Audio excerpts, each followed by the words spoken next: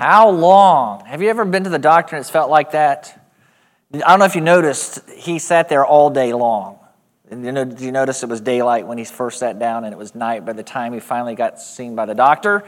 And so I know that you have probably sat in many doctors' offices and wondered, how long do I have to wait until I get seen by the doctor? We've all been there in the waiting room. This may be even worse.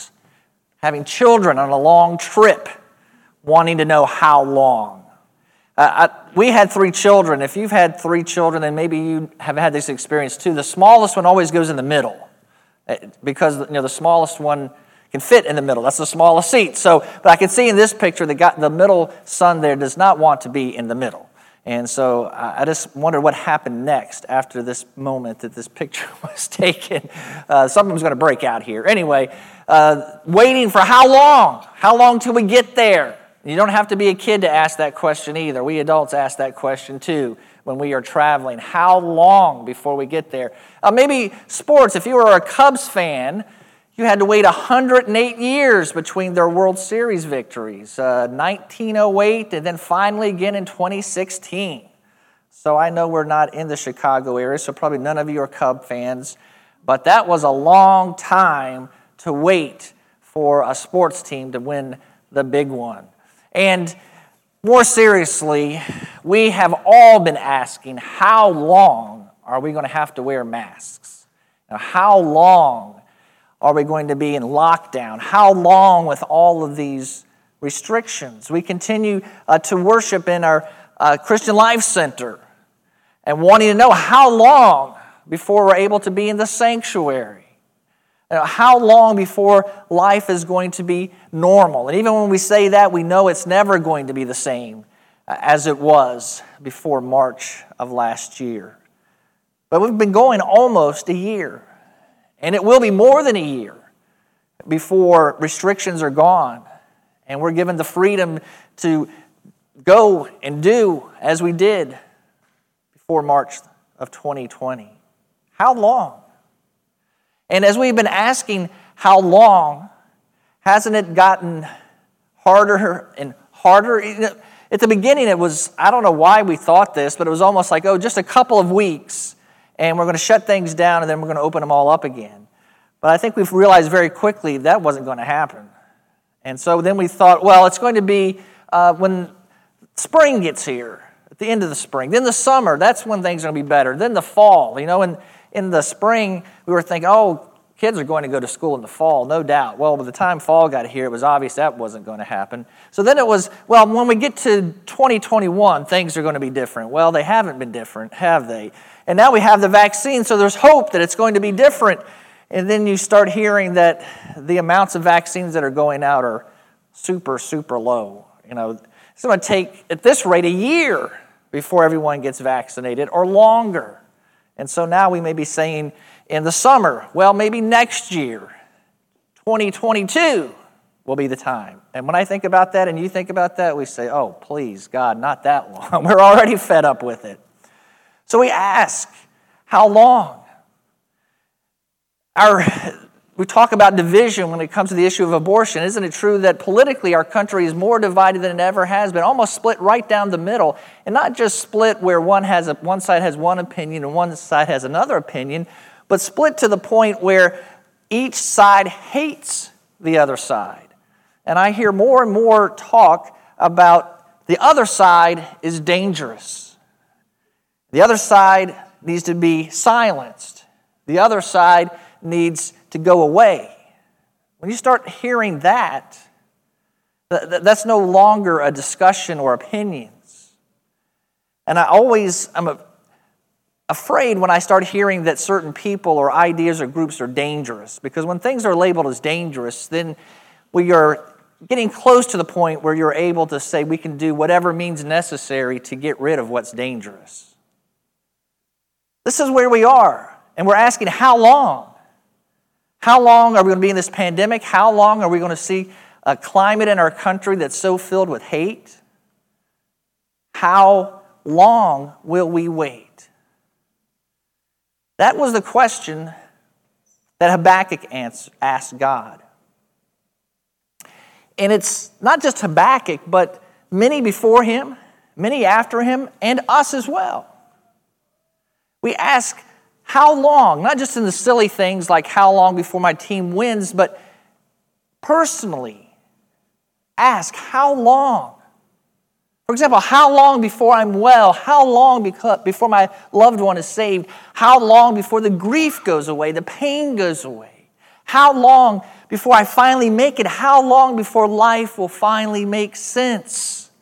How long? Habakkuk was a prophet who wrote in the first 4 verses this. The pronouncement that the prophet Habakkuk saw. How long, Lord, must I call for help? And you do not listen, or cry out to you about violence, and you do not save. Why do you force me to look at injustice? Why do you tolerate wrongdoing? Oppression and violence are right in front of me. Strife is ongoing, and conflict escalates. Doesn't that sound a lot like where we are? Listen again. Why do you force me to look at injustice? Why do you tolerate wrongdoing? Oppression and violence are right in front of me. Strife is ongoing, and conflict escalates. Habakkuk wanted to know, how long, Lord, do I have to keep calling out to you and asking you and praying to you, and you don't do anything and you don't listen? How long? How long am I going to keep speaking? How long before you do something? See, Habakkuk was a prophet.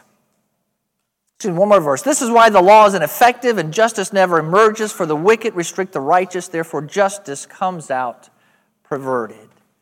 He was a man whose name means embraced, or the one who embraces. Maybe he has this name in the sense of this letter of his, that he is embracing this difficult question of how long.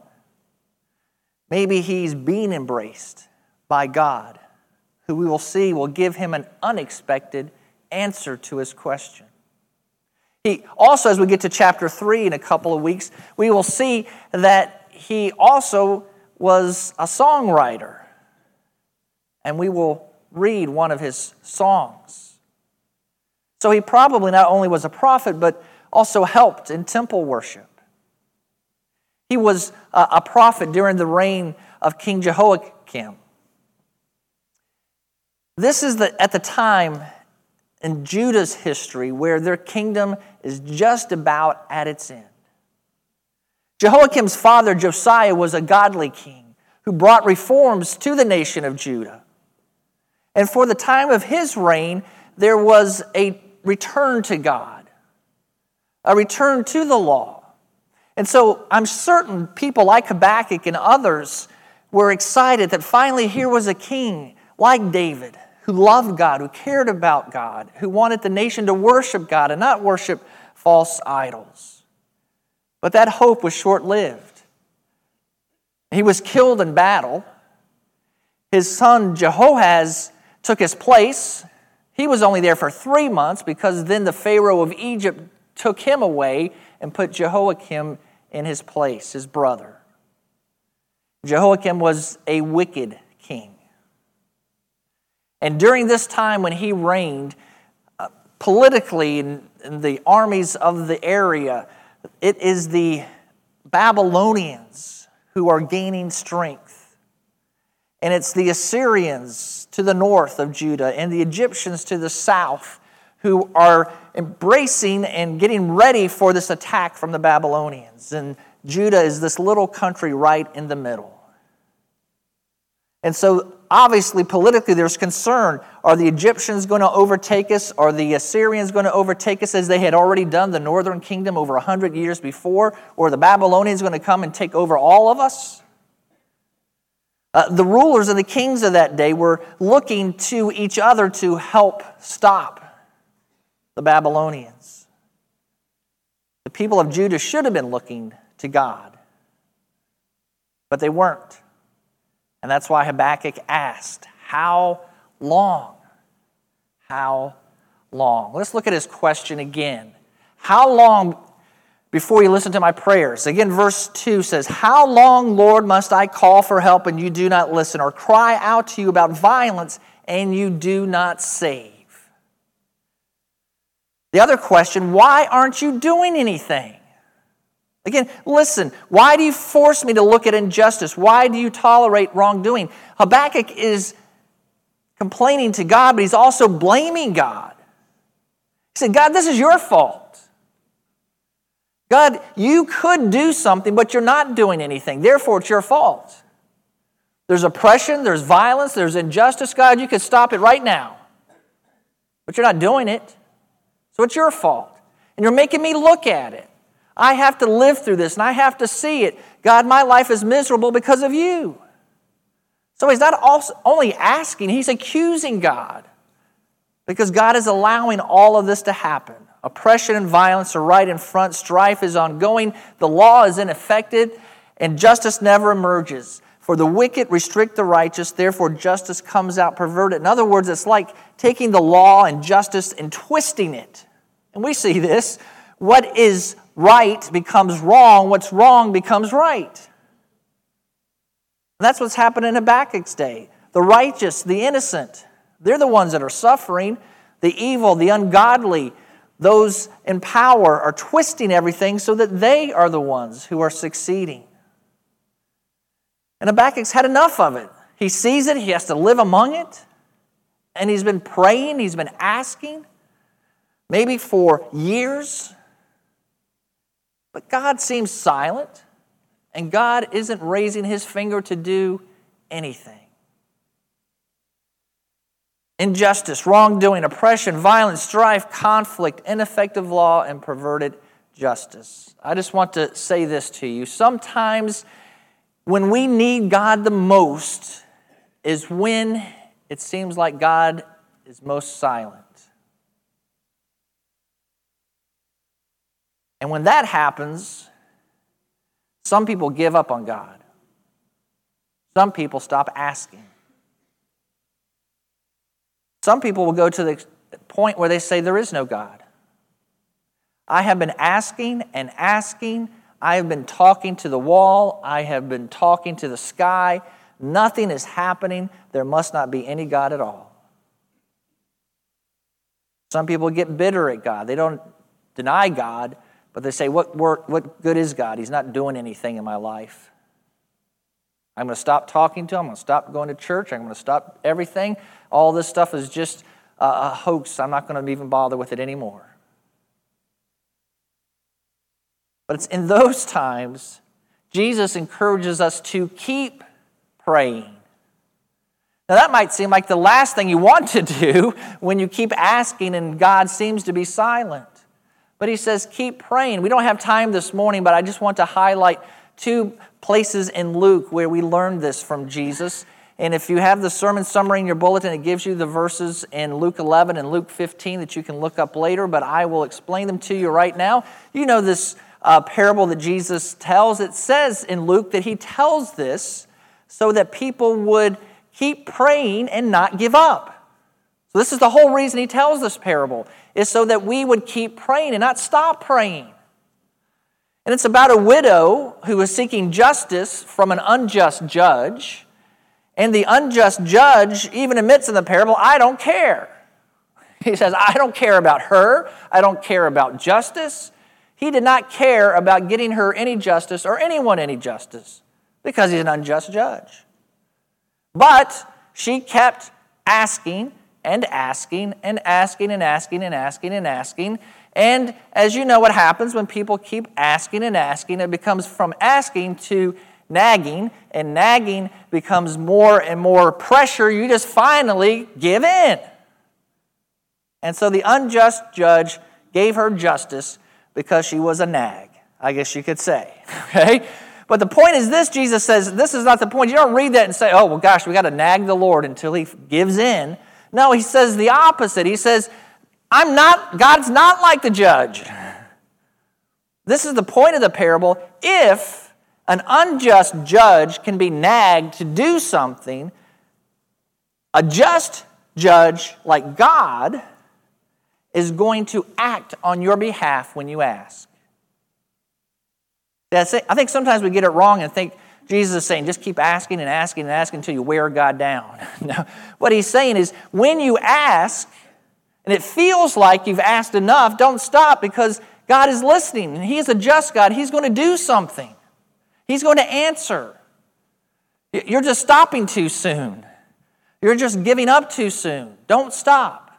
If an unjust judge can be persuaded, certainly a just God is listening and caring and will answer. So don't give up.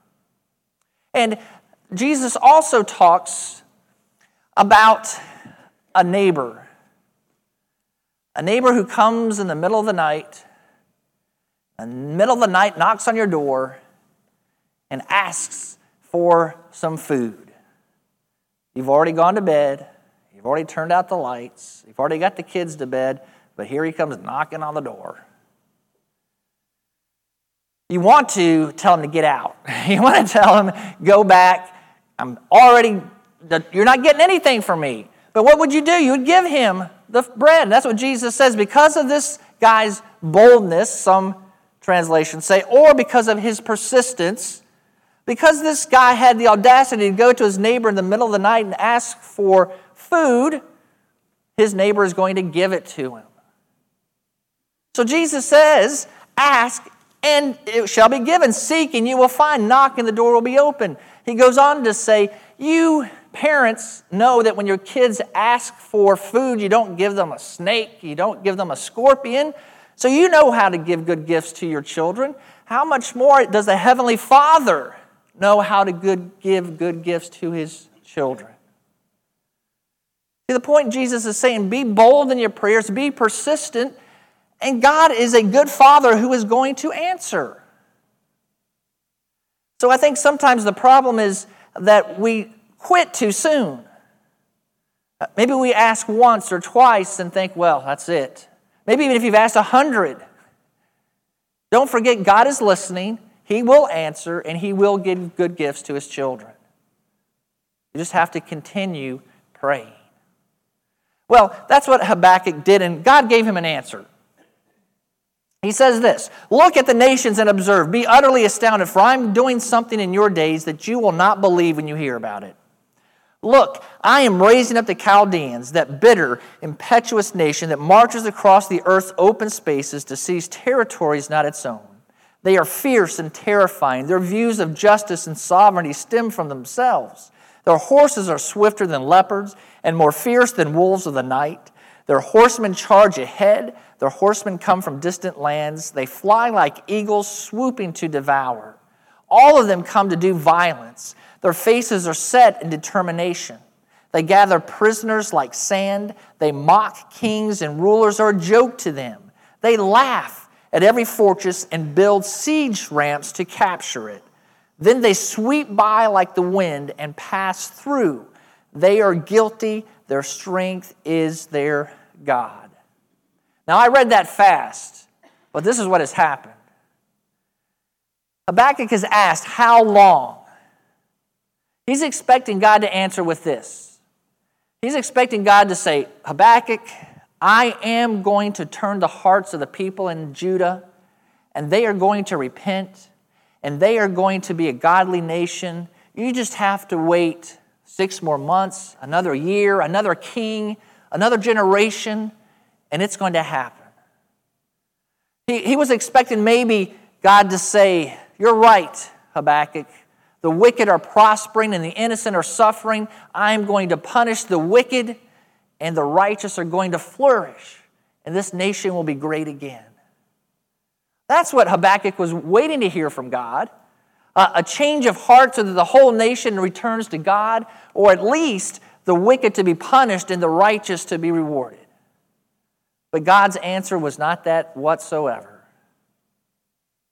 And I want you to notice one thing before I get into the exact answer that God gave. God did not give Habakkuk an explanation. Often when we talk to God, we want an explanation. That's what Habakkuk wanted. He said, how long? And he said, why aren't you doing anything, God? He wanted God to give an explanation. He wanted God to say, well, Habakkuk, I'm not doing anything because, and then list the reasons. And don't we often want a reason for our suffering? We want a reason for the pain of life. We want a reason, and we ask God why. And we ask Him how long. We want Him to give us an answer, an explanation of why it's taken so long. God did not give him an explanation. Because God does not have to give us an explanation. We don't deserve an explanation from the Almighty God. What God did give him was a revelation. A revelation about what was going to happen. A revelation that really shows us, I'll come back to these, shows us who God is. He gave a revelation of himself, really, in these verses. So I want you to think about this. Too many times we want an explanation, and what we really need is more of God. And that's really the reason we keep praying. Because, see, the more we talk to God, the closer we get to God. And the closer we get to God, the better perspective we are going to get of our life, and maybe even of the whole world, and of who God is. So especially when things don't make sense, that's when we need to seek God and to see Him better. Now, this is the answer that God gave him. He was going to bring a ruthless nation to come and destroy Judah. I want you to understand that. This is as if you had cancer and you were praying and asking God, how long before the suffering ends? And God says, you're not only going to have cancer, you're also going to have kidney failure. And we as a nation cry out and say, God, when is this nation going to turn back to you? And God says, well, it's going to be China and Iran and Russia that are going to combine, and they're going to take your country over. The United States is gone. Do you see that the answer that he gets to his prayer is not that things are going to get better. The answer is they're going to get worse, far worse. In fact, God says, look, you're not going to believe it. I mean, Habakkuk would rather have no answer than this answer. Again, when you're praying to God and you're expecting an answer that's going to be comforting, an answer that's going to bring you joy, an answer that's going to bring relief, and then the answer you get, it's going to get worse, far worse. That's my answer. That really makes no sense. In fact, this is what's going to happen. Let's look at these again. I'll just do it this way. This group of Babylonians, they're a law unto themselves. They don't care about any laws that God has made. The army's like a ferocious animal. Notice the leopards, the wolves, eagles, some translations of vultures. This is how they're described as fierce, swift animals that are bent on destruction. They have been going throughout the Middle East, and they have been conquering people, city after city, without anyone stopping them. They collect prisoners like sand. Think about how many grains of sand you can collect with your hand. That's how many people they have oppressed and how many they have collected. When a ruler stands against them, when they come up against a fortified city, they just laugh. You think you're going to stop us? You think that wall you have around your city is going to stop us? That's not going to stop us. They laugh at rulers and laugh at fortified cities. And they don't worship God. Their God is their might and their strength. Again, look, this is the people that's going to come to Judah and destroy them. There's your answer, Habakkuk. That's what's going to happen. In these times, this is all I can say. When God doesn't make sense, we need to trust Him.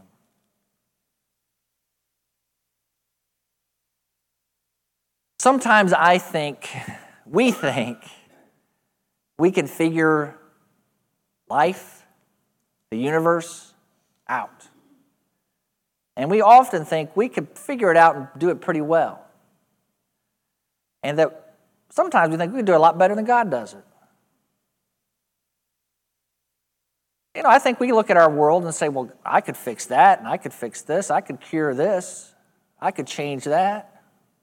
If I had the power to do it. Haven't you thought that? That if God for a day let you be God, how you could fix so much of the problems in this world. You see, this is the problem. Our minds are so tiny. Our perspective is so small. How long have you been alive? 50, 60, 70, 80 years? How long has God been around? How much do you know about the future? How much do you know about how all of our lives work together, about how all of history works together? How much do you know about how God's plan all fits together? See, the point is we don't. God says this, for my thoughts are not your thoughts, and your ways are not my ways. This is the Lord's declaration. For as heaven is higher than the earth, so my ways are higher than your ways, and my thoughts than your thoughts. You see, we can't figure it out. And as Christians, we don't need to figure it out. What we need to do is keep praying. We don't stop praying because we can't understand it or we haven't got the answer yet. We keep praying. We keep seeking God, and we trust Him. That's what we do when our personal lives make no sense and nothing is changing for the positive. That's what we do when our world, our country, makes no sense. We see no change for the positive. We don't see how it's all going to work out. That's where Habakkuk was. He prayed, and God gave him an answer. He told him it's going to get worse. And we are going to see Habakkuk's response to that. His first response, we'll see next week, is, wait a minute, God, did I hear you right? Okay, so that's what we'll see next week. Was that what you said? That's basically, and that's what you would say too. And then the third week, we'll look at the response of his soul once he had time to meditate on what just happened between him and God. And I'll already go ahead and give you a teaser and a preview. One of the most famous verses in Habakkuk, I guess the famous verse, you probably don't even know it's in Habakkuk. It's quoted 3 times in the New Testament. The righteous shall live by faith. The righteous shall live by faith. Not by sight, not by figuring it all out in our minds, but by faith. In a God who knows all, a God who's in control of all, a God who is loving, a God who's compassionate. This is the hardest thing to do when none of it makes sense. And that's why I wanted to look at this short little book, because right now none of it makes sense. In our world, maybe in your personal life, I feel like Habakkuk. How long and why aren't you doing something? God's answer to us is the righteous will live by faith. Heavenly Father, we don't understand it all, and we don't understand even what happens from day to day, much less how a year, how a country, how a plan of yours comes together. Father, I know this morning has been a little strange, from screens that weren't working to a solemn time with discussing abortion to a time here with Habakkuk that also is difficult to understand.